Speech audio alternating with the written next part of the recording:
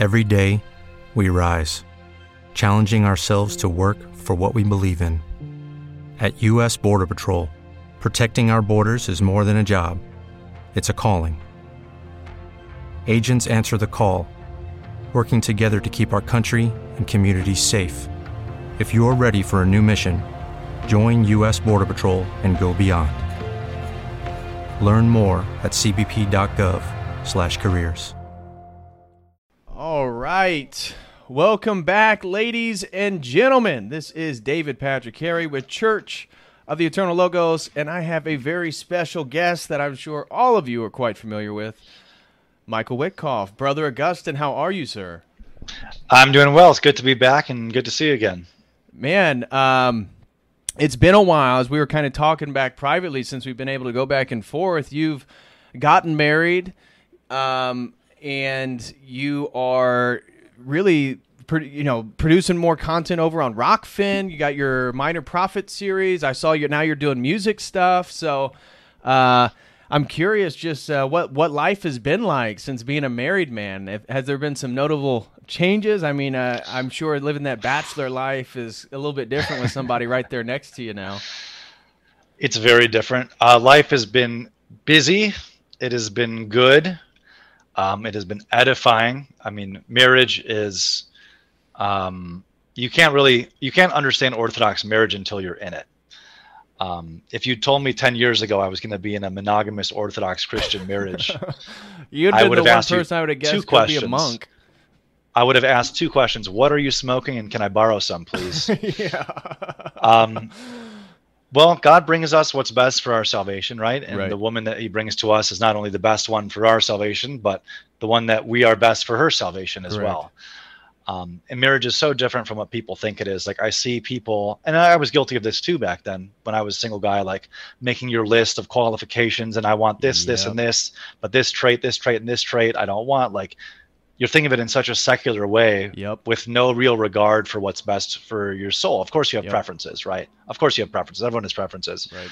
But I don't see anyone anywhere talking about this going, well, I hope God brings me the woman that helps, reveal the passions that I can then bring to confession for healing, which is what marriage is. It's Right, a mirror. right. And it's a real there's nowhere to martyrdom. run. Yeah. Yeah. I mean, when you're dating somebody, and you met my wife Yep. at Tradforum when she was my girlfriend at the time, when you're dating someone, I mean, you're always on your best behavior around them. And if you get in a mood where you feel like you're going to lose it, or, show some weakness or flaw of some kind, you just go home, right? To Right. keep that kind of facade going. But when you're married to someone and you're around them all the time, every day, there's nowhere to run from yourself. There's nowhere to run from your sins and your flaws. I mean, they'll be brought up. And people sometimes hear me say that, and they think that I mean the woman's going to sit there scolding you, saying, here's what's wrong with you. Here's what needs to change. I don't mean that at all. In fact, that's horrible, and I hope that never happens. I mean that if you are a vigilant person who has nepsis, watchfulness over your own soul and your nous, you will notice things just getting inflamed inside you based on certain things that you're experiencing that you would not have experienced had that person not been there, had you not been married, that you can then realize, oh, this is something I need to heal, right? And this is true Right. for both people. Right. I heard Abbot Trifon describe once a monastery as like a rock tumbler, where rocks go into the tumbler all jagged and sharp. They go in the tumbler, they smash into each other, and their edges crack into each other.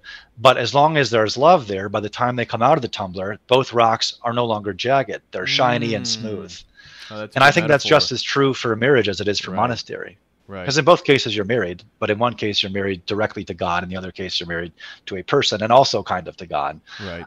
But all Christians are married in a certain sense. Right. You're the Christ is your bridegroom, whether you're a monk, a single person, or a married person. You're already married, right? That's the good news, right? Maybe also the bad news, depending on how you look at it.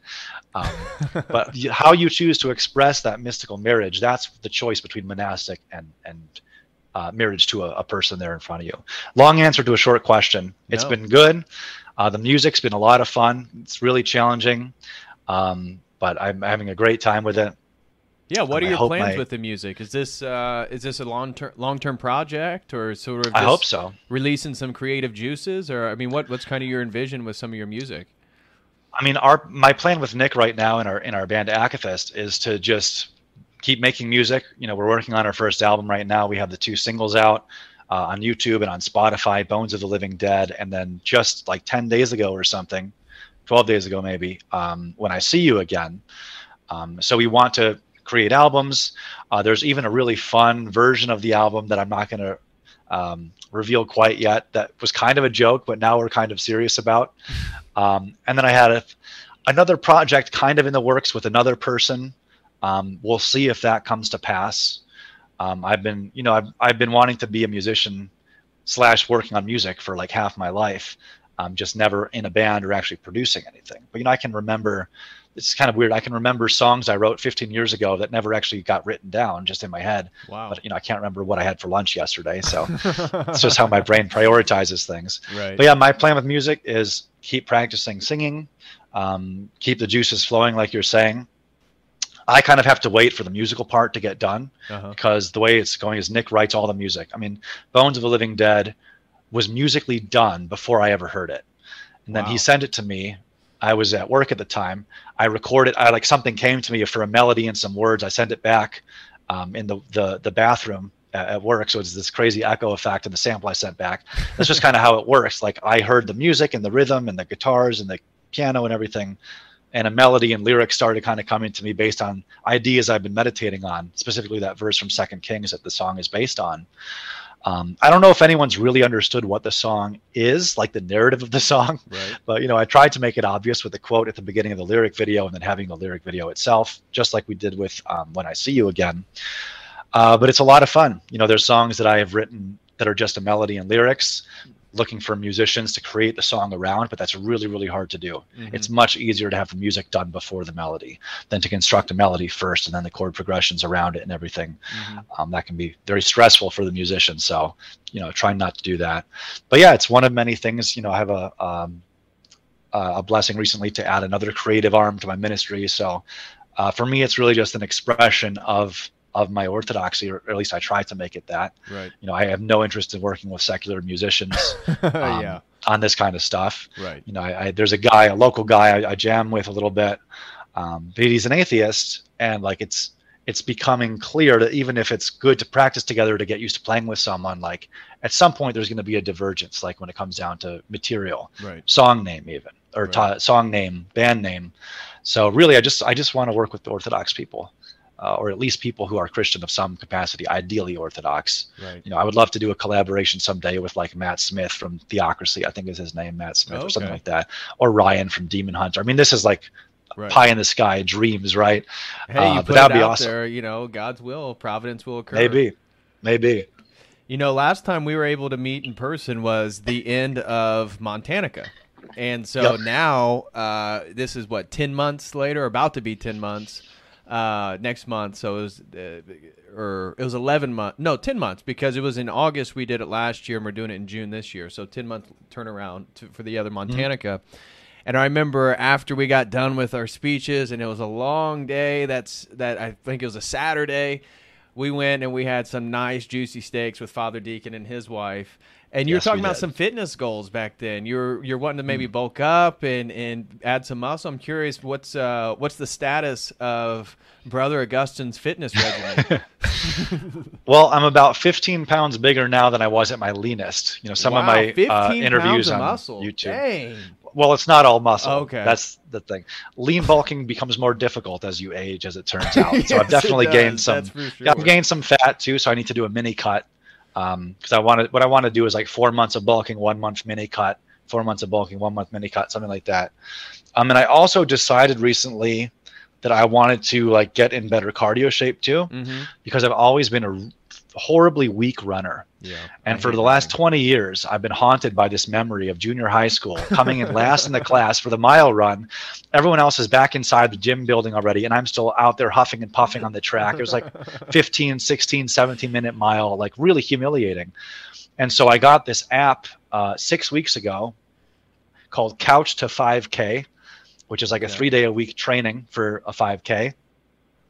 And I also decided I wanted to do first a 12-minute mile was my first goal, then a 10-minute mile. And I hate running, so it's a great thing to do like before I go to work, before the day gets started. I go with my wife to the gym. now I'm working out 6 times a week, 3 with weights, 3 with running. Oh, okay. And just this week, I hit a 12-minute mile that I like on the way to the gym. I was like, I don't think I can do this, but I'm going to push myself to the absolute limit. And when it got down to like 2 minutes to go, there were tears in my eyes. I was like, I got this. Like, my body's hurts, but my mind is fine. And as long as my mind is fine, I can finish it. And then 2 days after that, I was like, I'm going to go for the 10. Like, I was planning on making this like a 3-month process. I'm going to shoot for the 10. And I did the 10 2 or 3 days ago. And I couldn't believe it.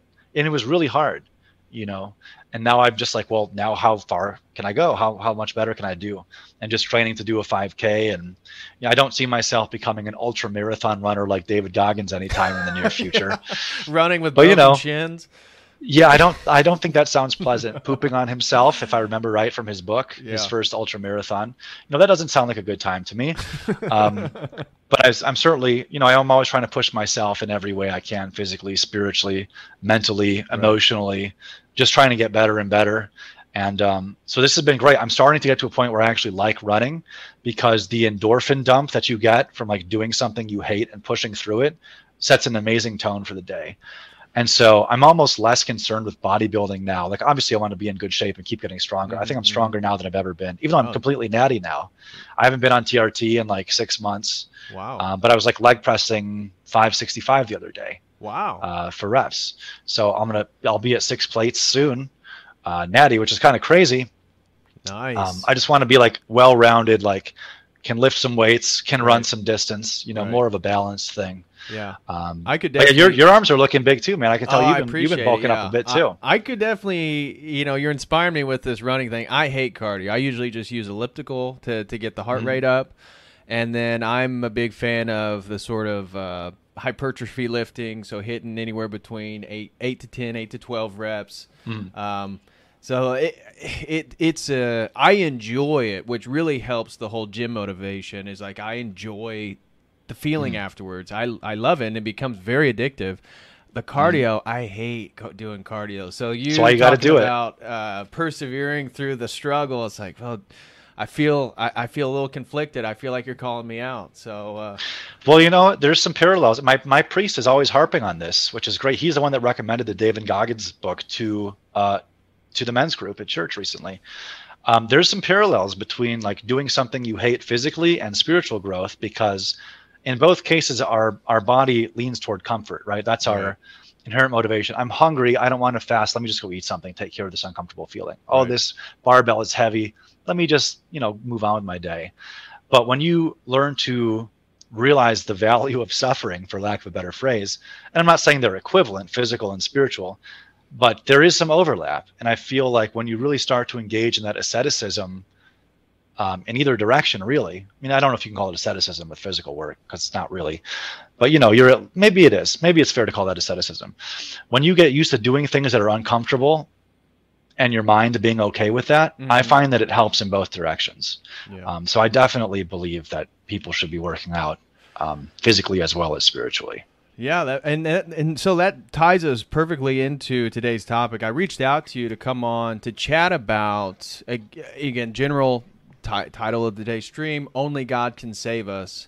And I'm actually going to be continuing this topic with Jim Bob this coming Friday, but I've noticed there's a tendency, be it in the ortho community or just generally speaking of human nature, to over-venerate, over-value worldly men as saviors. And we're seeing it now. We saw it with 2016, the Trump phenomenon, and we've seen now how that's digressed into him being basically a salesman for Big Pharma, him promoting all the World Economic Forum candidates and you know, that are running as GOP, whether it be Dr. Oz in Pennsylvania, over a true, you know, black woman who is America First, who is Christian, who does have traditional values. And so I first want to talk about is sort of false messiahs, and whether it be Trump, whether it be Elon Musk, we're now seeing with Twitter, and everybody think, oh, he's gonna set us free, and I do think that he is going to not have such strict policing of language on Twitter, but it's also tied to his Neuralink. So if you want to have access to the global hive mind, what better platform to privately own than Twitter, with the brevity of messages, the speed of which people are sharing links and topics and how what's trending. It's the perfect app if you were trying to map the sort of global hive mind and contemplate the digital brain interface, whether as they're doing with Neuralink. Twitter would be the perfect option. And so that, and then we're seeing in the orthosphere is what I've noticed is an over veneration of Putin. And I'm not trying to take a side. No, obviously we see. I'm not saying that. I'm not a Zelensky fan, but I've noticed this over there's too much a political tinge to aspects of online orthodoxy, specifically American converts, and so. Maybe this we can open up here is just false messiahs and kind of your perspective on this whole Vladimir Putin, Elon Musk, Trump worship, within even Orthodox conservative circles.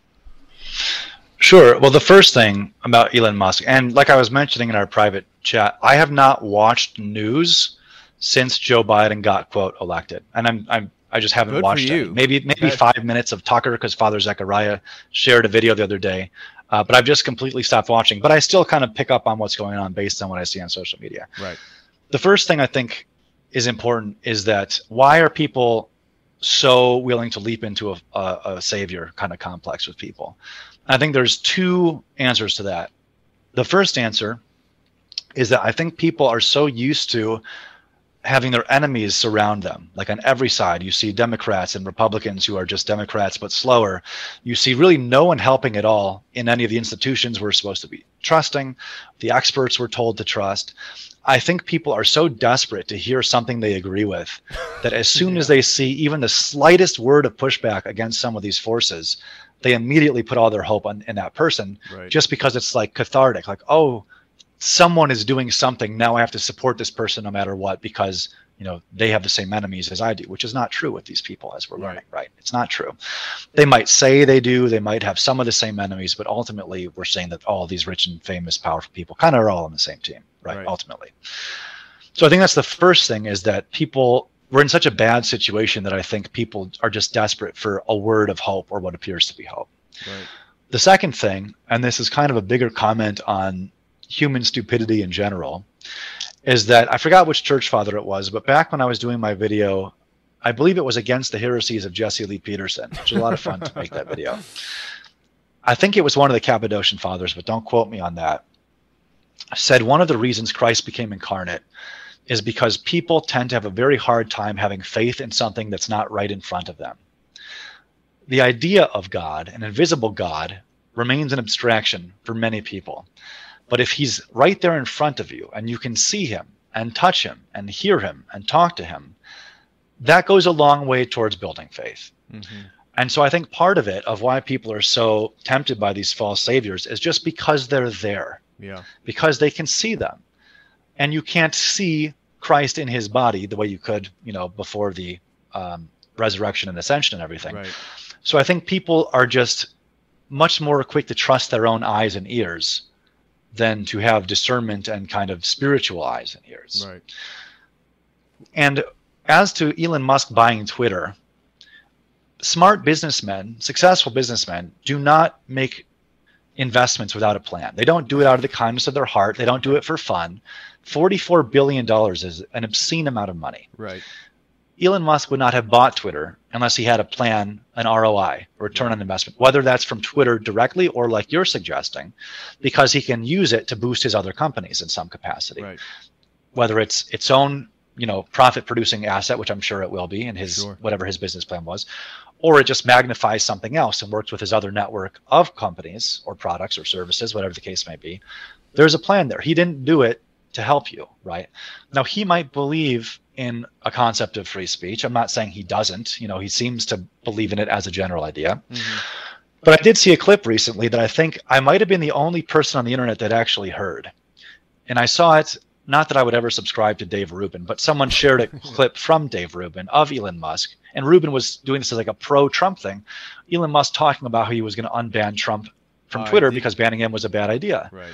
But what Musk actually said, if you are listening, was that it was a bad idea because it ended up amplifying Trump's voice to ban him from the platform. Did anyone else catch this besides me? I haven't heard anyone else say this. I didn't watch the full clip. I just saw that going around that Elon Musk says he'll reinstate Donald Trump if he becomes the owner of Twitter. And I just saw a clip. It was like a snippet of that. And he said, well, I would, but I'm not the owner of Twitter yet. There's still things and that was the end of the clip. So I didn't see what he said directly after that. It was only in a couple minutes. And I mean, even if Trump comes back, I think Trump is the best asset the deep state has. Yeah. Every time they dangle him out, it gives hope to the millions, tens of millions of neocon boomers that just worship him as God, right? You even had Protestants during the campaign saying, did you know his name in Gematria means Messiah? He's the chosen one. He's here to say my gosh. Things you should never say about a mere man. They were saying about him. And every time they roll Trump out and they show some rally, how he talks about the things that he promised beforehand and never did, the same people fall for it almost every time, right? Like these people just simply do not learn. Trump gets booed, from what I'm told and from what I understand, at all of his rallies now. Yeah. He's bringing the Johnson & Johnson CEO out, bragging about it. Endlessly talks about the vaccines. Same day that it gets pulled from the market, he's bragging about them being there and how much cash they have. Yeah, this guy's got, I was like, what are you doing? And the audience boos, and he doesn't change his message. Nope. He either is a true believer in vaccines, or more likely, he's just a ruthless businessman, and he knows who his friends are. George Carlin, the comedian, said it best. It's a big club and you ain't in it. Right. These people that are presented as these saviors and they're outsiders, right? Well, they're really not, right? They've been in these circles for their entire professional lives. As far as Putin goes, that's been the craziest thing. I mean, I've gone way out of my way to not comment on this since all of this started. I've said very, very few things about this. I will say that I watched Putin's original speech when he moved into that eastern region of Ukraine. And it was like an hour-long, 55-minute talk about what he was doing and why. And then I saw Kamala Harris talking about it. And it was very obvious one of these people was a lot smarter and more honest than the other one. Right? Putin took the time to go through the history of NATO and Ukraine and Russia and all this stuff.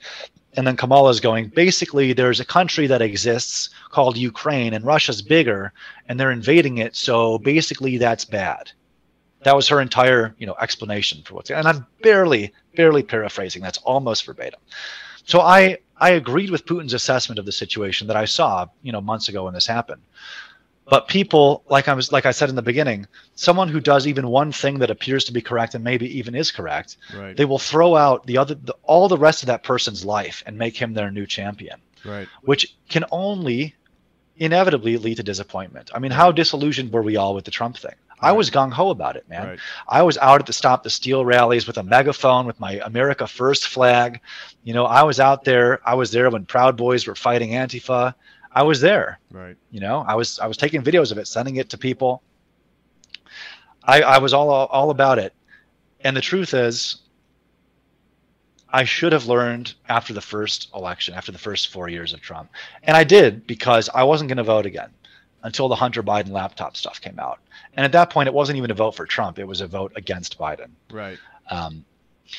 But how has anyone been more disappointing as a political candidate than Donald Trump was? No, I can't think. I totally agree, and that's what we see it now, even in the alternative media spheres with the whole America First movement, and people over-venerating Nick Fuentes as the savior of white conservatism and all this stuff. And just as a grown man, it's like there's a lot else going on there that I just don't understand. Why anybody would prostrate before the idol of Fuentes with, orthodoxy. Again, the understanding of who God is, and this should be, orthodoxy and our Orthodox faith should come first before any of our political ideologies or support for any one figure. And it's almost like the archetype of God actually becoming man is indicative of human nature wanting to worship man. And wanting to find a man, and there is one man that actually occurred in, but everybody's then sort of recapitulating this sin of like trying to find the savior in a man when it happened once, but he was fully God and fully man. That's right. I've gathered from the horror that the Orthodox internet, specifically on social media, has been for the last couple of weeks, that some big blow up happened with Nick in America First. I don't follow it. Yeah. And to give credit where it's due, I'm not saying I disagree with a lot of stuff Nick says. Agreed. I just don't. I think just like Trump. Right. I just Sorry, don't support the entire sphere that comes with it. It's like I as a grown man, there's a lot there with the incel and the milkies and the chicken nuggies, and it's like what are you talking? Like I don't want to be around that. Yeah. That's infantile. It's neotenous. It's juvenile. Yeah. That's not serious people. That's not adult, mature understandings of the world and going about business. No, it's not. And to be fair to both Trump and Nick, I think they were both instrumental in moving the Overton window in the correct direction. Just to be clear. Agreed. I mean, I think Trump's star has come and gone. I think Nick's, it appears, has maybe come and gone. But you can't deny that they both had a profound influence on moving things in the right way. Like every candidate now calling themselves America First, I mean, they got that from Nick. Right. Really. Right. They took his messaging and then rejected him and his movement, which I think was not fair to him, frankly. But that's very different from worshiping at like you're saying, at the altar of this like 22-year-old or whatever he is. Yeah, that obviously is. Around there. I mean, nobody's mature at that age, really. At least not in our generation. You know, Right. Alexander the Great, sure, conquered half the world at that age. Yeah. But that was a very Different time. That was a, yeah, we're the Starbucks generation. If we don't have our coffee, you know, in the morning, we're not getting out of bed, much less conquering all of Europe. The worst thing about all this Fuentes America First stuff is the infighting it's caused in public on the Orthodox internet. Right. I mean, if I was an inquirer and I'd heard, oh, Orthodox Christian, they say they have the true faith, let me check it out, and I saw the way people are talking to each other, I would run screaming and Right. never look back. Right. And if there's an inquirer right now who watches the way certain Orthodox Christians are treating each other and other people, I can't blame them for concluding that we have no grace, no love, no truth, and we don't have Christ, and we don't have the gospel. I can't blame them for concluding that based on the way people are conducting themselves. And so I've been just praying and doing my best to get people to, if they can't control themselves enough to not act like this, at least do it privately, like men, Right. like the Bible tells us to do. If you have a problem with your brother, Right. take them aside privately. You don't air their dirty laundry in public like a dramatic teenager. And then, since we all fall, myself included, chief of sinners, we all lose our temper. We all do and say things we shouldn't. But if there's public repentance after the public fight, that could go a long way towards healing the horrific impression of orthodoxy that the internet is currently giving people, right? That might even be better than having not seen the fall in the first place. If you see people fall and repent, it shows, okay, there's something here. It takes a lot of humility and goodwill to say, I'm sorry in public, to say I was wrong about this person, I shouldn't have said this. That takes a lot. And if the people scared away from orthodoxy can see that afterwards, then maybe that would change their mind. Go, okay, well, I see these guys had this big fight, said words they shouldn't have said, called each other names they shouldn't have called each other. But they made up after, when their tempers cooled down. So maybe there is something. Maybe this church really does believe in repentance and forgiveness and love the way they claim to. Because if the Orthodox are out there claiming to believe in the gospel and acting more vicious than atheists, that's actually worse than just being an atheist. Because the atheists are not claiming to represent Christ. The Orthodox are. If you claim to represent Christ and you're using his name and you have a little Orthodox cross in your Twitter handle, and then you act like an atheist in terms of your vile behavior and vicious tearing down and biting down of other people, devouring other people with your words, well, you're telling people that Christ doesn't matter, right? You're telling people that your church has nothing, no power to heal, no power to transfigure, no power to transform. You are the worst possible salesman for our church, for lack of a better phrase, and you should shut up and get off the internet. That's how I feel about it. I mean, the priests, I think that some of them would be served by paying more attention to what their parishioners are doing online. Yeah. And then saying to them, you need to stop. You do not have a blessing to be doing this. And I'm giving you an obedience. You're going to spend the next 3 months at church, at monasteries, and spiritual reading. And then you can ask me for a blessing before you get back on social media. That's what I hope the priests will start doing. Yeah. Well, you mentioned before online about certain Orthodox gentlemen throughout history that may have had a group called the Legionaries. Really were averse to bringing politics into orthodoxy and trying to promote orthodoxy in the world is, in a way, it is a movement. It is its own thing, and therefore politics shouldn't be brought inside because by nature, by definition, is going to be divisive. And that's right. That's right. And so maybe you can speak to the problem with putting politics before our faith. And that's the big thing. It's not that you can't support who you want to support or, have the views you want to have. I mean, obviously, as long as it's consistent with the faith. But orthodoxy, and it has to be first when we especially when we're going to be public people trying to influence what other people think. We can't be too tied to cultural memes and all this type of stuff. We need to be focused on actually truth and God. We need to kidnap Luke Kendrat from seminary, chain him in a basement, and force him to get back to his live streams for orthodoxy first. We'll be like, dude, we'll take you back to seminary after, but we need you right now to counteract all this insanity going on. So the group you're referring to, the Legion of St. Michael the Archangel, or also called the Iron Guard, a Romanian movement that started in the 1920s.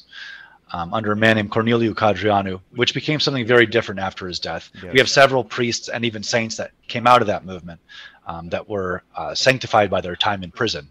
The best book that I read last year that Father Turbo Qualls recommended to me, that I'm constantly recommending, is called Saint of the Prisons by Monk Moisey. It's phenomenal. Saint Valeriu Gafencu was 19 years old when he was thrown in prison by communists for just attending a meeting of the Brotherhood of the Cross, which was like the teenage Boy Scouts kind of version of the Legion. He didn't do anything. He didn't kill anyone. He didn't hurt anyone. He was just at the meeting.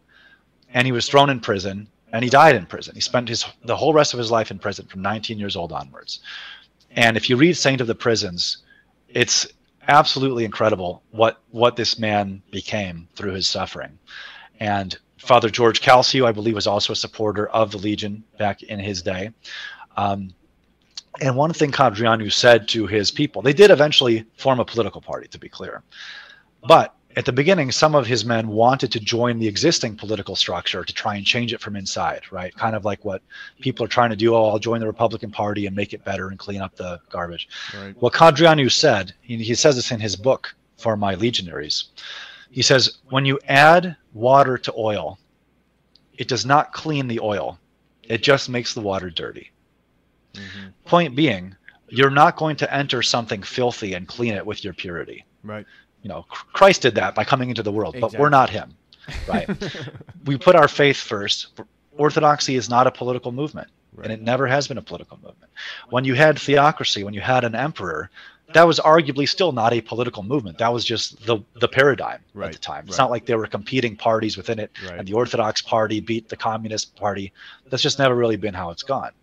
Now, there have been Christian political parties, or at least parties that use that word throughout time in different countries. There have been Protestant parties, Catholic parties all throughout Europe, and whatnot.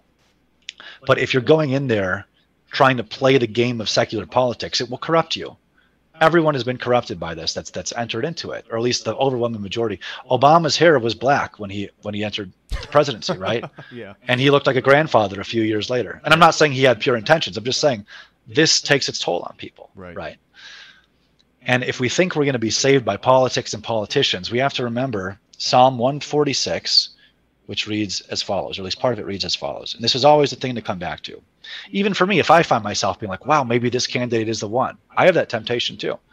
I think we all do. Psalm 146, 3-5. Do not put your trust in princes, in human beings who cannot save. When their spirit departs, they return to the ground. On that very day, their plans come to nothing. Blessed are those whose help is the God of Jacob, whose hope is in the Lord, their God. What are we saying? What did King David say in these Psalms? Do not put your trust in politicians telling you to trust the plan, right? The plan of salvation cannot be played out by mere men. Right. We saw the same thing with Q as the ultimate false messiah of the right? Yep. Even more than Trump. That's the most effective psyop in world history, or one of them, I should say. Right. People need to trust God. If you read through the Old Testament specifically, which is where all this stuff kind of becomes more highlighted, what do we do when the world around us is terrible? Well, repentance was the only way they ever got out of it. It was by following the laws of God and by repenting. The book of Judges, my trad form speech, I talked about this over and over, reading quotes from Judges 3, Judges 6, Judges 9. The book of Maccabees, how did Judah Maccabee and his team end up overthrowing the Seleucids, right? The descendants of Alexander the Great, the Greeks that had paganized Israel. Well, they were the ones that were following the laws of God primarily. They didn't try to become the high priest. I think actually one of them might have been, I think Mattathias, Judah's father, was a high priest previously. But they left. They left Israel with their group to just follow the law of God. They ended up overthrowing the Seleucids and founding the Hasmonean dynasty, which is the one before the Herodians came in the New Testament, right? Until they started kind of mixing with Rome too, and then mixing with the pagans themselves. But the point being, every time you see, or all through the minor prophets, like I've been going over in my Rockfin series, right, the only way out is repentance. It always has been. I forgot what archbishop it was, a semi-recent one, and Father Alexander Schmemann also said this, that the greatest tragedy of the modern world is that the Orthodox Christians don't read the Bible. And I agree with them. All the solutions are in there. And I know people will get on my case for saying that. They'll say, no, but our services have all the scriptures, all this stuff. I know. I go to the same service as you do. That's not the same thing as going home, praying before you read them, meditating on them. What do the church fathers say about them? How do these verses apply to my life? How do I let the word of God and the scriptures form my heart, mind, and soul? Being a passive listener in church when you're distracted half the time anyway is not going to cut it. That's not what we're called to do. Just show up, and as long as the people chanting are chanting scripture, that's the same as reading the Bible. No, it's not. St. John Chrysostom, always telling his parish, go read the scriptures at home every day, right? The literacy rate among Christians was not as low as I think is sometimes thought, at least not in the time of Constantinople in St. John Chrysostom's time. right. But all the answers are in there, and people just got to read it and realign their thoughts to what God has told us. Right.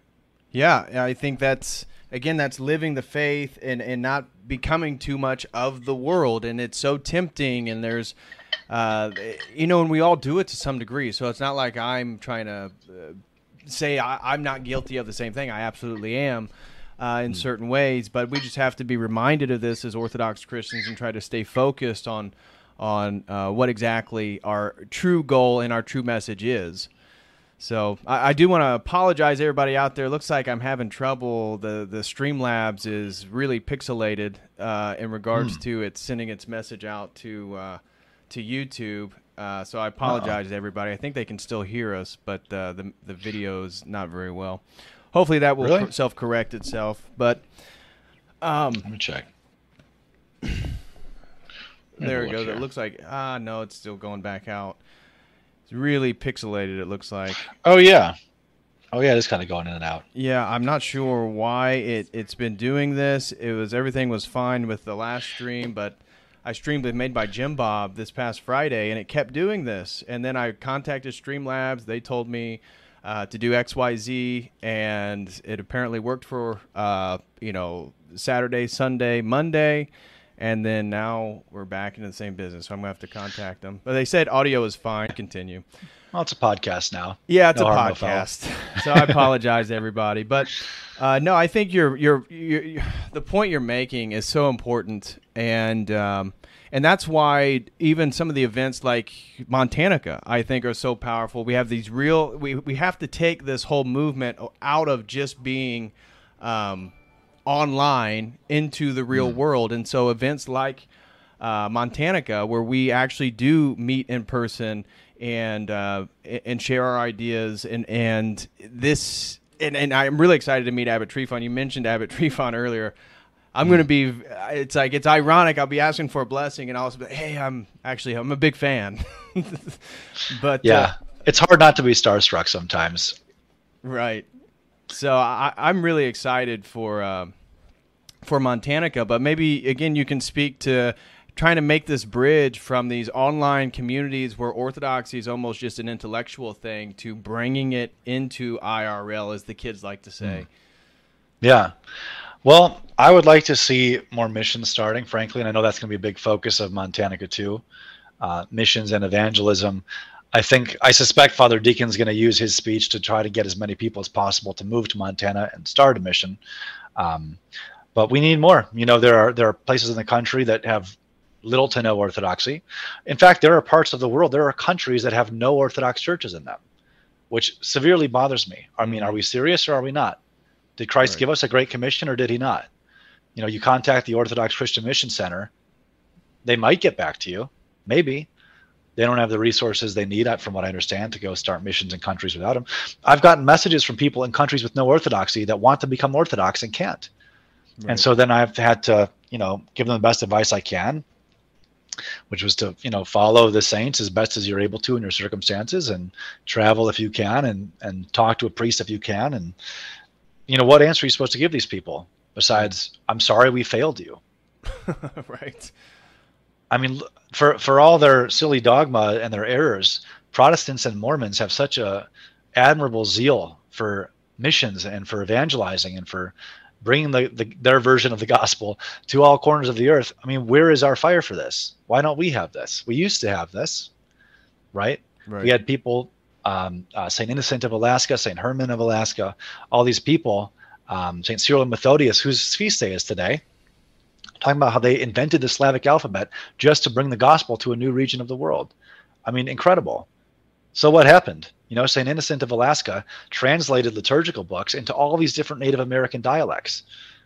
So what happened? I think it's great that a lot of stuff's been translated from Greek and Russian into English recently. That's a huge step in the right direction, just like these last 10, maybe 20 years at most. Mm-hmm. Stuff that the English-speaking world has never had. And so I hope and pray we can continue that effort and start missions and bring these things to people all around the world. And, the internet is a double-edged sword. It can be a great evangelistic tool. I mean, I think all of us converted from something we saw on the internet, or at least it sparked our interest or made us aware of it for the first time. Right. Excuse me. And that's why it's important, I think, like I was mentioning earlier, to get a blessing if you're going to be out there, promoting orthodoxy and trying to do this kind of stuff. I'm pretty sure obedience is the first step on the divine ladder. It's been a while since I read it, but if we're disobeying our priest, if our priest says, you don't have a blessing to do this, and you go off and do it, then it doesn't matter what you're saying, because you're not living the Orthodox life. And that's the most important thing we can do to evangelize, is actually live the life that we're saying we live with our lips.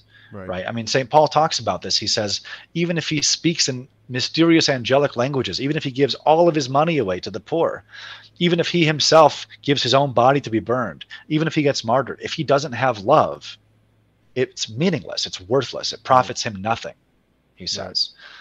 So even if we disagree with each other, we're not called to agree on every political opinion. I think Christ in his wisdom condescended to our weakness by not saying you must all agree on every political opinion. We are supposed to be of one mind theologically and ecclesiologically. He did say that. We're not called to have the same opinion politically or to always agree on everything, but we are called to treat each other in a certain way, even in the middle of disagreement. And I feel like that has been really lost these last few weeks, especially. Maybe it's just because I'm so new to Twitter. I've had it for only a couple months.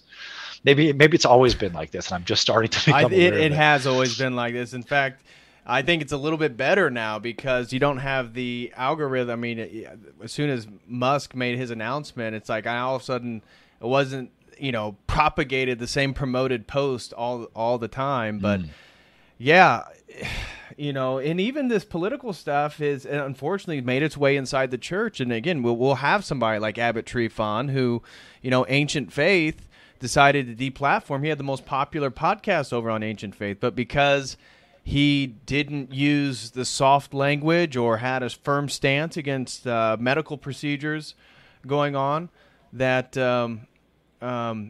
he gets kicked off. He gets kicked off Ancient Faith, and so this is just as much as we talk about the ortho online community. I mean, it is alive and well inside the church, and so. This is, in a way, I think, the effect of social media, the effect of these modernizing and progressive forces due to the over-stimulus of media itself. Yeah. And it's tricky because now you have to almost compete with other platforms in the Orthodox world, which is not how it should be, right? But you have people like Ancient Faith and its content curator, let's say, banning certain viewpoints while very knowingly selling books by a woman that's out there posting her pro-life stuff her pro-choice stuff, which is to say pro-baby murder stuff, on Facebook. And Father Damick is well aware that she's doing this. Doesn't bother him. He told me, I never said a word about him or any of this till I spoke with him privately. He told me, last time I checked, you don't need to have all the right legal opinions to be Orthodox. So, promoting the legalization of baby murder, not a problem for ancient faith. Warning people about Marxism, that's caused more martyrdom of Christians than even the Roman Empire did, Right. that's a serious problem, right? Wow. And I bit my tongue on that for a long time. I wanted to clarify exactly what was going on. And my response to him was, okay, so if I were out there saying I think rape should be legal, would you sell my book since you don't need the right legal opinions to be orthodox? Needless to say, he did not respond to that question. And I don't know what's going on with him or with that whole thing or why you would ever think that's okay. Now we also have to compete with the Go Arch archons funding Fordham University. And I don't know if you saw this NPR article, this hit piece against the church that just came out. I did. And these are people that are supposed to be like high-ranking Orthodox people, these archons of Go Arch, right? And it's almost impossible that Archbishop Albadephoros and Patriarch Bartholomew are not aware of what these people are doing. It seems far more likely, of course I can't make an accusation, it seems far more likely they support it, or else surely they would have said something by now. Right. But no, instead you have sodomites and baby killers pretending that they're Orthodox, they speak for the true church, right? Going in there, pretending to get along with people in their parishes and then writing not just hit pieces, hit books against them. Right. Where is the outcry against this from these priests that have a problem with Marxism? Right. Why is only one side called out? You know, we hear all this stuff. Oh, there are some nationalists in the Orthodox Church. Hit piece, hit piece, hit piece, hit book. Right. Okay, what about the baby killers? Right. You know, Aram Sarkeesian, one of the quote scholars quoted in this NPR article, is on Facebook, or I'm sorry, on Twitter, promoting fundraisers for abortion. Where is all the outcry from priests? Now, to be fair, he's a Monophysite and not part of our church. Where are the people saying, where's Father Andrew Stephen Damick, gatekeeper of Internet Orthodoxy, saying, Right. just so everyone knows, this guy is not only not even part of our church, he's not even Christian. He's out here promoting Wow. fundraiser for abortion. You know, you want to be the gatekeeper of the Orthodox Internet. Why don't you have a spine and stand up and say something instead of banning those who try to protect the church and its people from dangerous ideologies? But you got nothing to say about those ideologies. You know, in his defense, he did have an article at one point how he's against orthodoxy and dialogue. But okay, that was a while ago. People don't know how you feel about it now, Right. you know, given everything that's happened. So where's the fight against these people? Where's the fight against these subverters? McCarty Swartz, by the way, hyphenated last name, opinion discarded immediately. Someone who just wants to hang on to her last name and not have a traditional marriage and whatnot in that regard. Where's the pushback against these people? Right. The people promoting transgenderism and sodomy. You know, I know two people right now who I mentioned in my interview with George, the From Judaism to Jesus interview, that are phenomenal examples of how healing the church can be. These two men were in a homosexual relationship. They decided they were transgender. They got the surgery, realized what they had done, felt convicted of it, felt rebuked of it, came back to orthodoxy, and now live in celibate repentance as their correct gender. That's what orthodoxy can offer. If the church told these people, like so many of these false orthodox subverters do, everything you're doing is great. Christ loves you just the way you are. There's nothing wrong with what you're doing.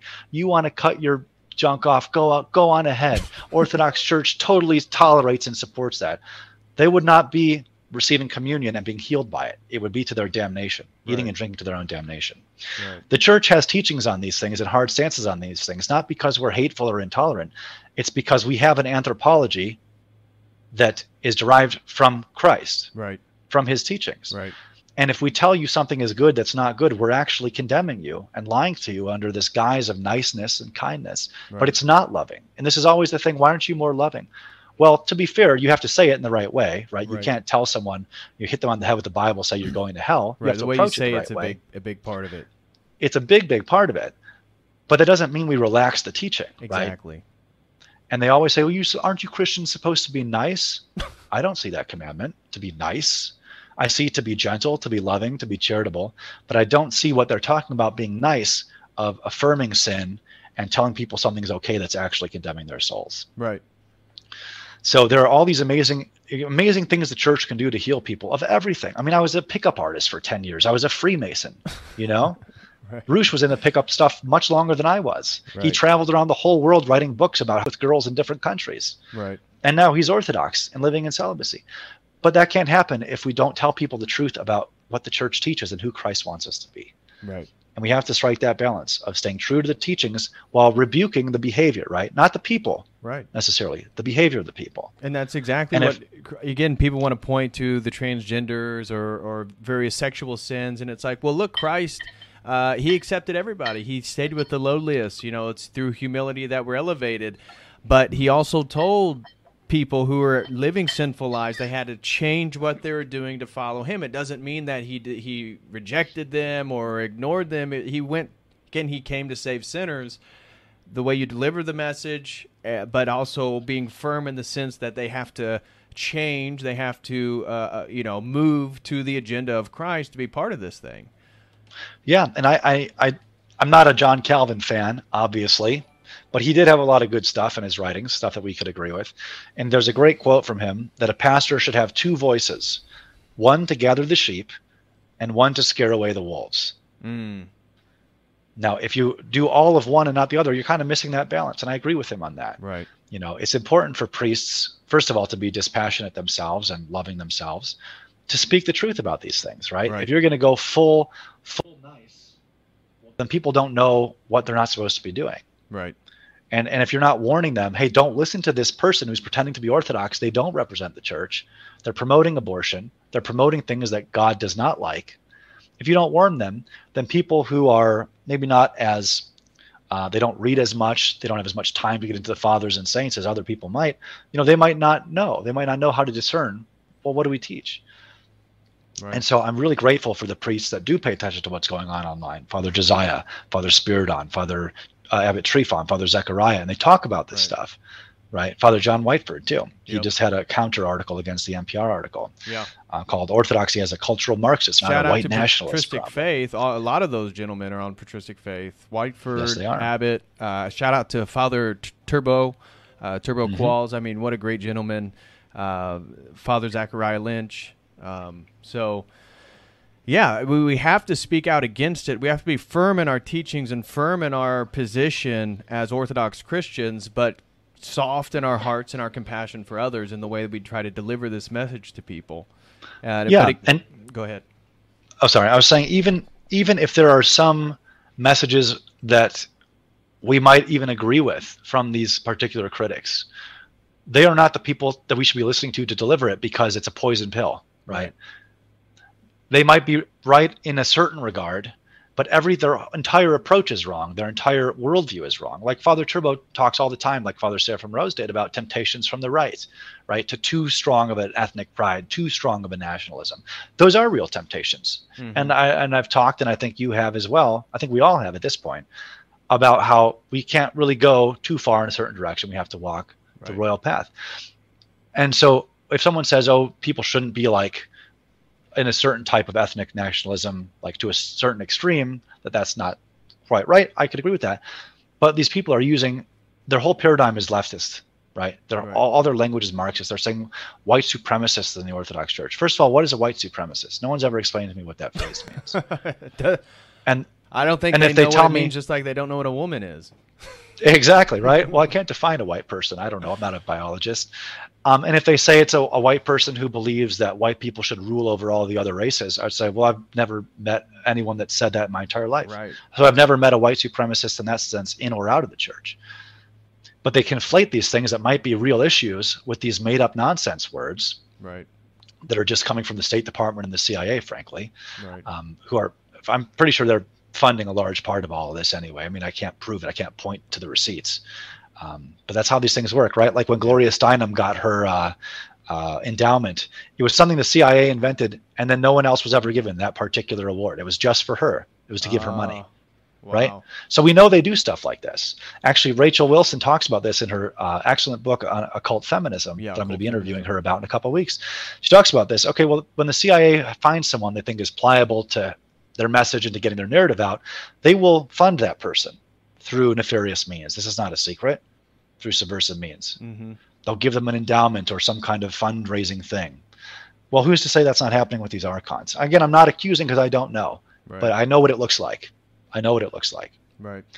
And it would be great to see some more discernment among the clerics of the Orthodox world. Right. No, I mean that's exactly it, and that's really what I wanted us to kind of chat about, and we can hit the super chats here, but that's it.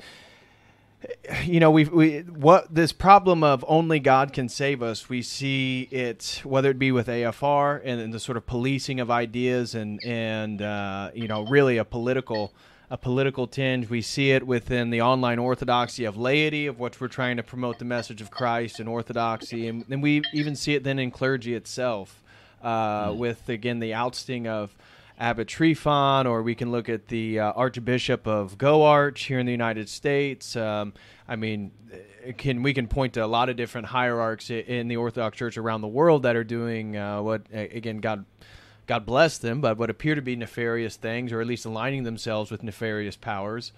And so and then that's where I think it ties back to what you're talking about earlier with the fitness and even the music. It's the mature point is to realize only God can save us, and then I need to work on myself.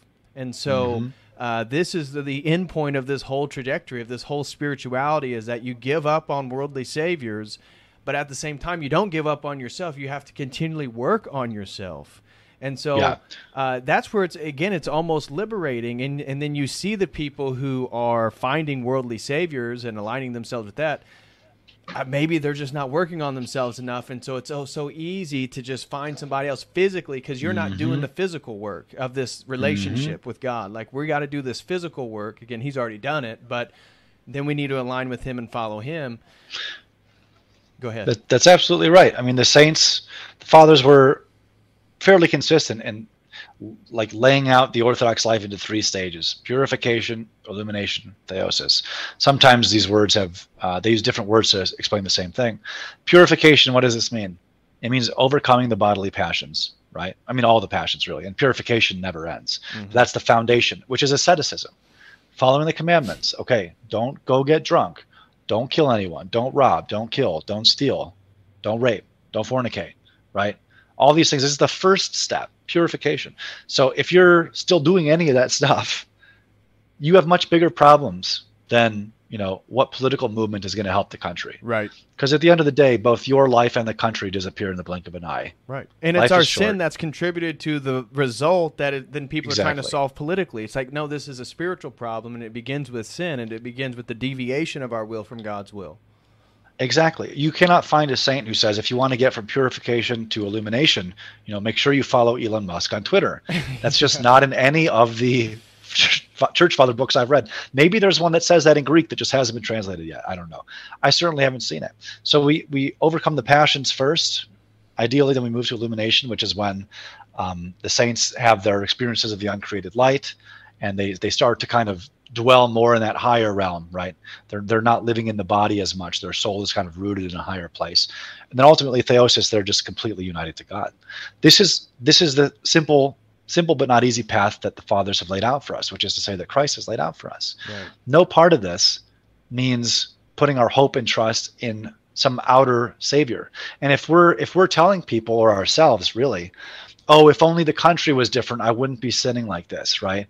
If only it was easier to find a wife, I wouldn't be masturbating. Well, yes, you would, because it's not about whether there's a woman there. It's that you have a passion and you don't have the self-control to deal with it yet. Right. There are lots of married guys out there. I talk to people, they're married guys with porn problems. Right. It's not like having an outlet for this energy stops you from having this problem. And I think a lot of guys delude themselves into thinking that we have to restructure society so every man gets a woman, and she may or may not have a say in it, but that's the trad way. Right. The government needs to give every man a wife, like they're cattle. Like you sell each man a wife, right? And that's going to solve their problems. Then they won't have a porn problem. That's not how it works. Right. You want to overcome your porn problem? More prayer, more fasting, more confession, more communion, more time in church, less time on the internet. Give yourself I think there are porn blocker things you can put on your computer if you have to. If you have a problem, don't put yourself in dumb situations. I say this all the time. Right. You want to know how to stop sinning? Stop doing stupid things in stupid places with stupid people. That sounds like a winning formula there. It's a great formula. Oh, every time I go get drunk at the bar, I end up fornicating. Oh, really? What a mystery. I wonder what we could possibly do to solve this. Hey, dummy, stop getting drunk at the bar. Right. Stop going to places where there are drunk single women looking to fornicate, and you're not going to fall into it. Right. You're not going to fall into the pants of some drunk stranger if you're in your room reading the church fathers. Right. Right. It's not that complicated, but people they really want to look outside themselves for solutions. Right, because that's the hardest because it's work. hard. It's the hardest work is the work inside to then align with the reality that is outside. I mean, it is inside of us, but it's also God's creation and God, as persons, it's also exteriorized as well. I mean, we relate to the Trinity as persons, so we have to do this work in here so we can align with true reality out here. And that's why I'm so always harping on reading Saint of the Prisons or Father George Calcius stuff. I have a certain affinity for these Romanians that were persecuted by communism. I don't know why. I have no Romanian blood in me whatsoever, as far as I know. But the sanctification, I mean, they really got it really bad. Pitești prison, I'm sure I'm pronouncing it wrong, in Romania was like the worst communist prison that ever existed. The stuff some of these guys went through, and seeing how they were sanctified by it. I mean, is there any greater example that what's happening around you, like a good political situation, is not going to save your soul, than seeing how our saints handled persecution? Prison later said they were never as close to Christ as they were when they were being tortured. Wow. And the torture some of these guys went through was horrifying. Father George Calcius tried to kill himself at one point because of what they did to people. I mean, they not only made you renounce your Christianity, they made you, on pain of death, force other people to renounce theirs. Wow. They made you into an instrument of terror. I mean, the blackening this must do to your soul, I can't imagine. I'm not surprised he tried to kill himself. Thank God he didn't. Wow. You can't repent after you kill yourself. So thank God someone stopped him, right? Pulled him back from the edge. But you read their testimonies of these saints and what they became through persecution.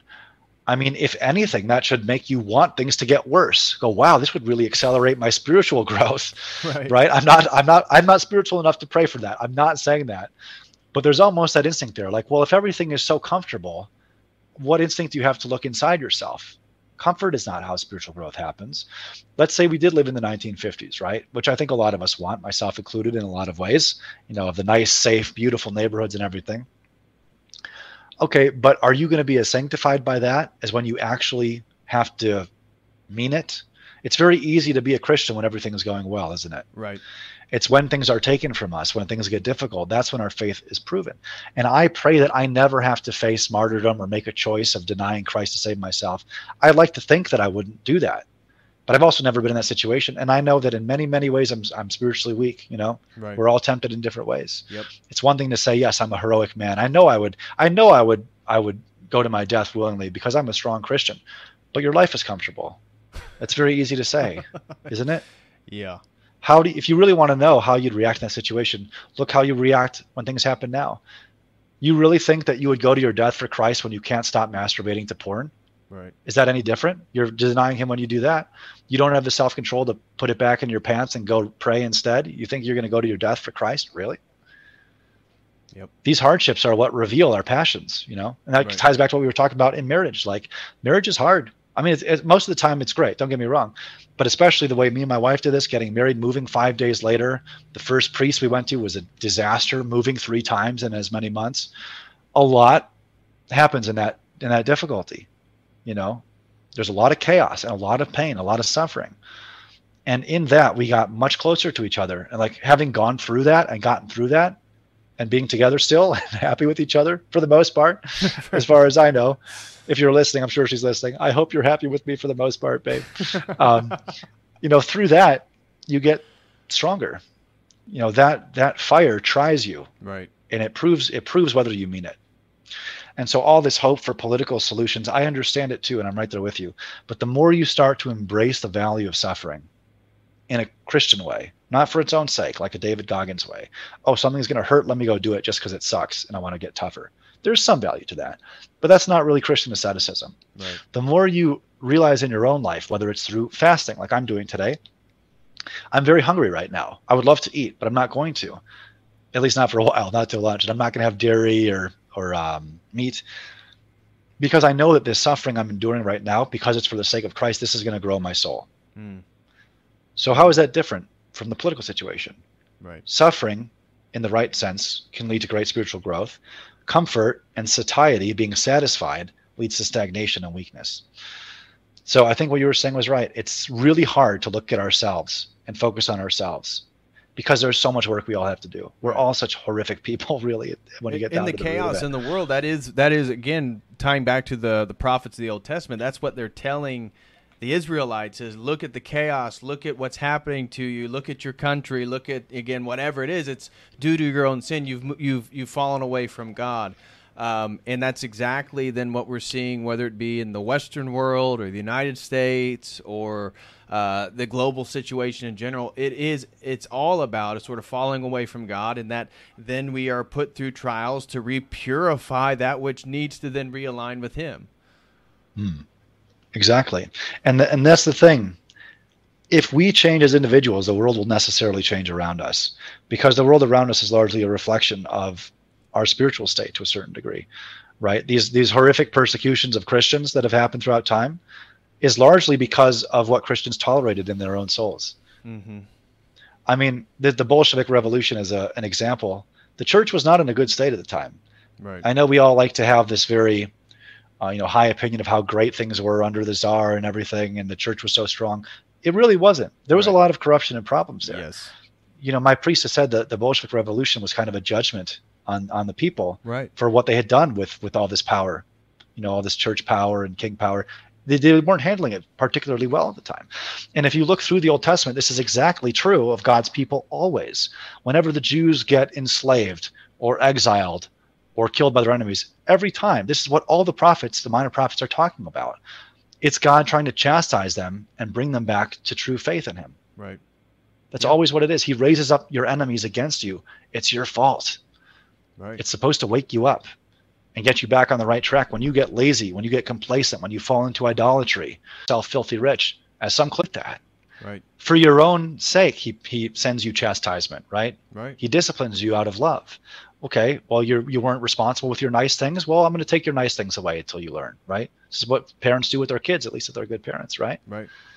If you give your kid a Ferrari and he drives 120 miles an hour and crashes into something, you don't give him another one. You're like, here's a bike. We're going to start at the beginning. You will now ride your bike to school. And maybe when you've shown some responsibility, then we can give you something else nice later on. Right. That's why I'm always encouraging people, read the Bible, read the minor prophets. I'm going through them on Rockfin. Yeah. Rockfin.com/Brother Augustine. His Rockfin's link in the video description along with his YouTube channel. So click his Rockfin link. Go over there, become a premium member. You can watch my premium stuff, his premium stuff, Jay's premium stuff. So go over to Rockfin, create a membership, and you'll have access to a lot of great Orthodox content. Yeah, guys, if you go over to Rockfin and become a premium member, for $10 a month, you get access to every creator's premium content. Right. It's like a baptized Netflix, right? You pay $10 a month, you get all the movies you want. Except this is way more wholesome than that. It's not like you got to pay each of us $10 to see our stuff. Right. It's just your fee to the platform. And then, like David said, you can see all of our stuff. Right. And the minor prophets I'm going through, I just finished the 6th script. I haven't recorded it yet. I'm working on the 7th right now. I mean, there's so much to learn. There's so much amazing Christian teaching in the Old Testament that I feel like is just not talked about enough. The fathers had commentary on the minor prophets, especially Cyril of Jerusalem? No, it was Alexandria, I believe, and St. Jerome. St. Gregory the Great commented on it. St. Augustine commented on it. We don't talk about it very often. It's very hard to find Orthodox teaching on the minor prophets. They are full of incredible Christian content and parallels and prefigurations and types. I mean, Malachi, I think it's in the 2nd, Malachi 2, if I'm not mistaken, it might be 3. It talks about the liturgy. It says that once God's name is known amongst all the Gentiles, there will be incense and a pure offering offered to him everywhere. Mm-hmm. Guys, liturgy is in the Old Testament. Right. Do you know that? The church is in the Old Testament. Christ in the Old Testament. I mean, they quote the prophets in the New Testament. Christ quotes from the minor prophets. Paul quotes from the minor prophets. But if you're not familiar with it, you're not understanding what parallels are being drawn, what imagery is being used, what prophecies are being fulfilled. When Christ talks about Jonah in the belly of the whale for 3 days was a prefiguration of his 3 days in Hades. Maybe it wasn't Christ that said that, but it might have been. Somewhere in the New Testament it says that. Right. Well, we see that God was telling us what was going to happen thousands of years, well, in that case, hundreds of years before it happened. And it grows your appreciation so much for God and his plan of salvation and what he's been communicating to humanity all this time. It's really, really incredible. And the deeper into the scriptures you get, it's like St. John Chrysostom said, the scriptures are a well with no bottom. There's no bottom to how deep you can go into them. Yeah, God's I just truth. can't recommend enough people And that's actually read the Bible. we'll finish on that, and we'll jump into these super chats. I know you got you got things you got to get to. What I love about Orthodoxy is that it just goes deeper and deeper, and that it's not the New Age, it's not psychedelics, it's not magic. Where there's more you can read, but you sort of grasp it. You sort of it's not as challenging. You can sort of dive through all those waters and sort of swim through all those pools. But Orthodoxy, it just goes deeper and deeper, and the connectivity of you're literally your mental perception. You like connect new dots. You're like, you can see the world so much better once you begin to digest this stuff, try to walk that royal path, and then just reading scripture, reading the church fathers, reading the saints. It's infinite waters, and that's how you're towards, you're in the realm of real truth. God's truth is infinite truth. And Amen. So there is no bottom to it. Amen. All right, well, brother, thank you so much for hopping on here. Let's just read a few of these super chats real quick, Sure. and I'll let you go. Sure. First one, shout out to Nate Tanner over on Rockfin, throws in $10 and says, my fiance are a catechumen. We just set our date for baptism for early June. Both of you have been great influences on us. Glory to God. Oh, I found thank this God. stream very motivating. God bless you both. Thank you. And you too. Yeah, God bless you as well, Nate. You and your fiance, humbled that, again, we could have helped in any way. It's glory to God. And if we could help in any way, that's just us kind of being lucky and hopefully being used in the right way. But I'm humbled. I'm humbled that we could have helped in any way. It's really amazing what God can do with like people with such dark pasts. I mean, it's kind of mind blowing when I sit down and think about it, like who I was a few years ago, and now I have an Orthodox Christian ministry, and people are like helped by it. It's mind blowing. I know. And none of this is from me. None of it's from me. Sometimes you're tempted to be like, oh, I'm a hot shot. Like, but wait a second. Before God, like I had made zero progress. Right. Zero. It's Right. all him. Right. Amen. Jessica Z throws in $20 and says, you're smashing it. I love your church. Thank you. Again, that's tongue-in-cheek. Thank you very much, Jessica Z. I appreciate your appreciation for the content. Really glad that you think that, and thank you so much for the support. Frankie D throws in $5 and says, to Brother Augustine, maybe you could collaborate with Father Spirit. And I think that's when you were talking about various artists that you wanted to work with concerning your music. So do you want to comment on collaborating with Father Spiriton? I didn't know he was a musician. I didn't either. So I will say this. I had a very interesting phone call a few days ago, a mind-blowingly interesting phone call that I'm trying to make some cool things happen in terms of people to come on the channel, my channel to interview, maybe collaborate with. I don't know about that. But if you will please keep me and my musical journey in your prayers, some cool things could happen potentially down the line. I'm trying not to get too stoked on things that haven't happened yet, because expectation just leads to disappointment most of the time. But there's a lot of really fascinating people out there that are Orthodox, that are really powerful voices for God, that are more in the background than like the ortho bro content creator thing. But there's some people doing some incredible stuff, and I would love to collaborate in that way. And if anyone is a musician out there, if you would like to collaborate with me, what I do is really lyrics and melodies and singing. I mean, I've been playing guitar for half my life, but that's kind of what I prefer. If you just write a song and finish it, like all the music's done, and send it to me for vocals, I'll see if I can come up with something cool. I'm always happy to work with people. I mean, I can't promise you I will. Sometimes music is just bad. I mean, I've had people try to collaborate with me, not Orthodox people, but I've had people reach out on different like musical platforms and apps, be like, hey, can you put vocals to this? And I was like, no. Like you have to let people down nicely, right? You can't be like, actually, you don't know what you're doing, and that sounds terrible. You say, oh, I don't think that's quite my style, blah, blah, blah. So I can't make any promises, but if I like something you send, I'd be happy to collaborate with anyone who would like to. Sounds good. Yeah, guys, keep that. Don't be in offended mind. if I don't like it, though. Just please don't be offended if I don't like it. If you guys you're willing to potentially make that leap, and you may get criticized, but if you got some good stuff, send it to Brother Augustine, and he'll let you know what he thinks, and potentially there is a collab on the way. So that's for any of the musicians out there who are listening. Make sure you reach out to Brother Augustine if you're open or interested in potentially working on something. I get criticized too. It's better for my soul than the compliments. Someone told me the other day on When I See You Again that I sounded like Kermit. You know what? So does Jordan Peterson. He's done well for himself. Well, so he God bless does. you. I don't get the Kermit. You don't. To me, you don't. I don't think I Kermit. sound like Kermit. I do have a bunch of stuff going on in my sinuses and my nose that are making me more nasally than I should be. I'm probably going to get surgery in a few months because I found out I have a deviated septum and gigantically inflamed turbinates. Like, it's hard for me to breathe. Soft tissue collapses when I breathe through my nose. Well, that might stuff that's affecting running. my quality.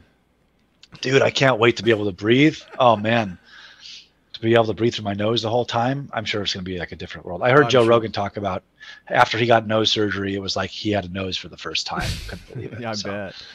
Next super chat comes from Rachel Wilson. Throws in $9.99. Hey, shout out to homeschool Rachel mom. Wilson. We're big fans of her. Had her on a couple times and love her book, Occult Feminism. She throws in $9.99 and says, "Thank you both for this much-needed stream. Do you think young men flock to people like Trump or Fuentes because Americanism leaves no monarch or crown to be loyal to?"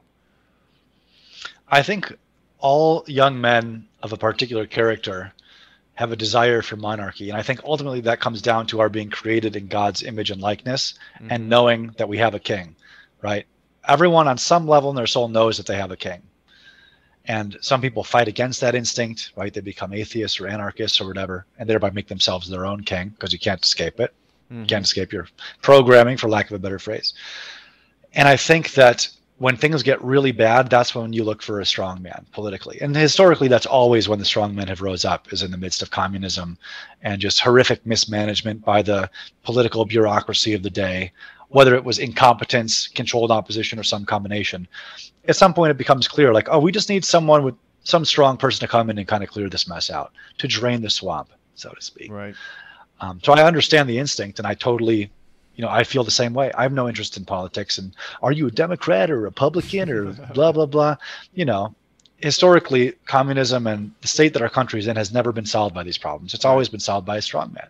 Right. But that's the danger, right? We don't want to make ourselves, throw ourselves at the feet of the Antichrist by accident just because, oh, look, a strong man, the guy that says the right words, and in his case, the Antichrist case, even doing miracles. Right? We'll deceive even the elect, the Bible tells us.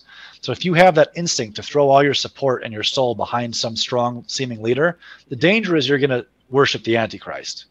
The Bible is very clear about this. Even the elect, even the faithful Christians will fall for this. So we should always be on guard against this instinct, even when it's understandable, I think. Yep. Amen to that. Next super chat comes from Keenan Beats. Throws in $19.99. Says, for the education and entertainment. Well, Keenan, he's a musician, so he should definitely reach out to you. I met him in San Diego, actually. He came to my parish. Oh, yeah. So you've met him. If it's the Keenan, I think it is. I only know one Keenan. He was living in San Diego for a while. Yeah, he's made some music, and I use it for some of my intros. So, nice. Very talented musician. So. Very he's cool. got. There was a musician at the last Montana too. Remember Hara from the Montanica? Yeah. Yeah, he's back to making music too. What I understand. Nice. Yeah, I don't know. I don't think he's gonna make it to the second one, but he was a cool guy. Nice. Well, I'm really looking forward to the second one. It's going to be a lot of fun. Next super chat comes from Richard Osger, and he says, Richard, he says, the narrow way is not a lukewarm drought. Flags without pneuma are just dead matter. I am exceedingly glad to hear you guys talk on this. 1,000 half-loves must be forsaken for to take the human heart back home to God. Rich Oscar is the editor of Gab News. Yes. If any Orthodox Christian listening would like to get an article published on Gab News that has the potential to reach over 4 million people if Andrew Torba likes your article enough to mail it, you can reach out to me and I will put you in touch with Rich. He's always looking for more Orthodox stuff. Excellent. Shout out to Richard and all the work you're doing, brother. God bless you. I know he's going to be at Montanica, so really looking forward to meet him in person. Yeah, him and Chase Mudd are coming up together. Yes. Apparently it's a 30-hour drive. Well, and from the word on the streets, Rachel and Andrew will also be with them. So it's going to be a 4-person road trip. Oh, they're coming with them? Yeah. Oh, cool. Very cool. Next super chat comes from Nathaniel Hill. Throws in $40. Shout out to Nathaniel, been a long-time supporter of the stream. Says, cozy 144p stream. Yeah. Sorry about the graphics, guys. Again, I apologize. I have no idea. I'm going to have to talk to Streamlabs once I get off here. I have no idea what's going on. He says, we have no other help by Patron Male Choir, and here's the YouTube link. Awesome. So I totally agree. Thank you so much. And Nathaniel is, again, a great member of our community. Him and his wife have recently converted, been baptized into the Orthodox faith. They have beautiful young children. And so Nathaniel's a really sharp and smart guy. And, somebody who grew up similar to you outside the faith, didn't have Christian parents, and through journeying, through pursuit of truth, now has a beautiful family, beautiful wife, and they're all Orthodox. The whole family just got baptized. So God bless you, Nathaniel, and your family. Wish you nothing but the best, man. And again, for anybody, he put the link to a YouTube video called We Have No Other Help by Patron Male Choir. It's a beautiful song. So go check that out, guys. That's what he wanted to share with everybody with his super chat. We Have No Other Help by Patron Male Choir. Next super chat comes from Pacific Samizdat. And he says, Father Turbo Qualls has had good observations about the Antichrist, that too many people assume it will be an overweight black lady, but that really won't be the case. The final Antichrist will likely be based in a lot of ways. I always pictured the Antichrist as a homosexual, just so it'd be the full inversion of Christ. But yeah, could be a female black homosexual in your paradigm. These aren't mutually exclusive. Yeah, it could be a female. Or, again, I don't know what a woman is anymore. It's so confusing. That's right. You're not a biologist, so how could you possibly know? But thank you so much, Pacific Smazadat. He was from Montanica too. You met him. Oh, he's one of the Jewish converts. Oh, okay. Yeah, he was sitting next to me at the table at the bar right before that guy passed out. Were you there for that? Yes. Well, dude just collapsed. It's horrifying, man. Wow. Well, shout out to you, scary. Pacific. Thank you very much for supporting the stream. Again, and then next super chat comes from my buddy, Dr. Michael Moeller. Throws in $20. Dr. Mo, he said he met you one time, random occurrence in San Diego, and let's see, it's May 28th, I believe. It's 27th or 28th. It's a Friday, but he is getting baptized. He's at St. Barnabas. Awesome. And it turned out that Father Deacon also has two childhood friends deep into the psychedelic community, all that stuff growing up. They're also getting baptized at the same church. So me and Father Deacon are going, I'm very fortunate. Dr. Mo asked me to be his sponsor and godfather. And so me and Father Deacon are going to be there as godparents, sponsors for our friends who are now getting baptized in the Orthodox faith, and they just happened to be at the same parish in the same baptismal service. Yeah. Perfect. Yeah, when I met him, he told me he had messaged me on Instagram like months previous that I hadn't seen. And so after that, I looked through my messages and I never found anything from him, so I couldn't reach out back. So if you're listening, I made an attempt to find you. I wasn't able to find your message, though.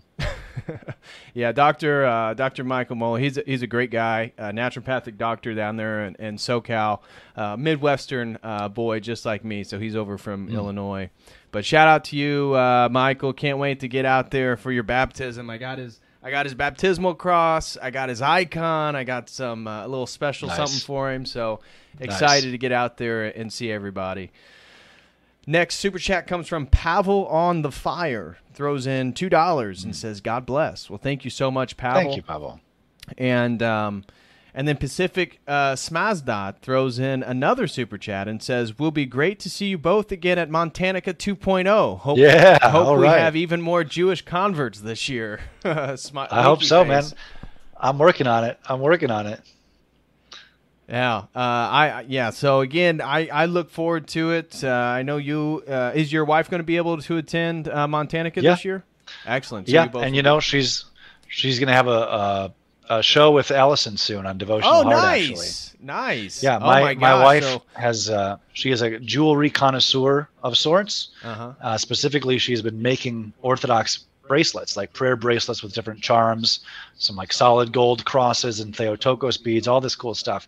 So for any of the ladies coming to Montanica too, or guys that want to treat their girlfriend or wife to something nice, my wife will be bringing her Byzantine bracelets for sale after the talks there as well.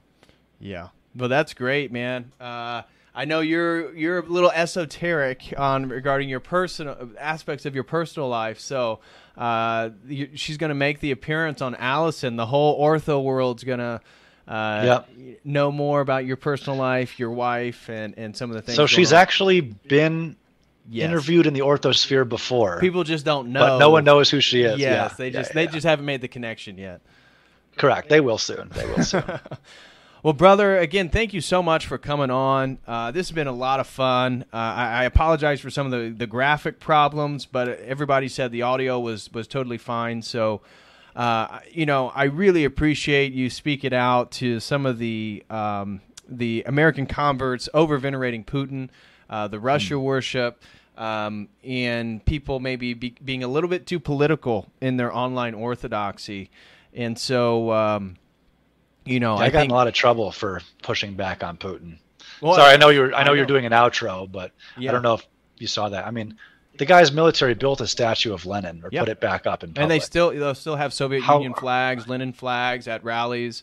I know. And I got Russians telling me, I just don't understand what this means to them. I say, well, he killed lots of Christians, right? Like murdered a bunch of Orthodox, murdered the Tsar and his family. You guys remember that part? I don't know how you can worship a man. They're like, well, it's for history. I'm like, oh yeah, I remember all the Jews built all those Hitler statues, right? For history. Like, this is ridiculous. Yeah, I know, and that's the thing with the, he's building. He has a whole, Russia had this religious program to build places of worship, and you're like, well, look how many Orthodox churches and the military cathedral and all this different stuff. Well, which is very cool to be. It is.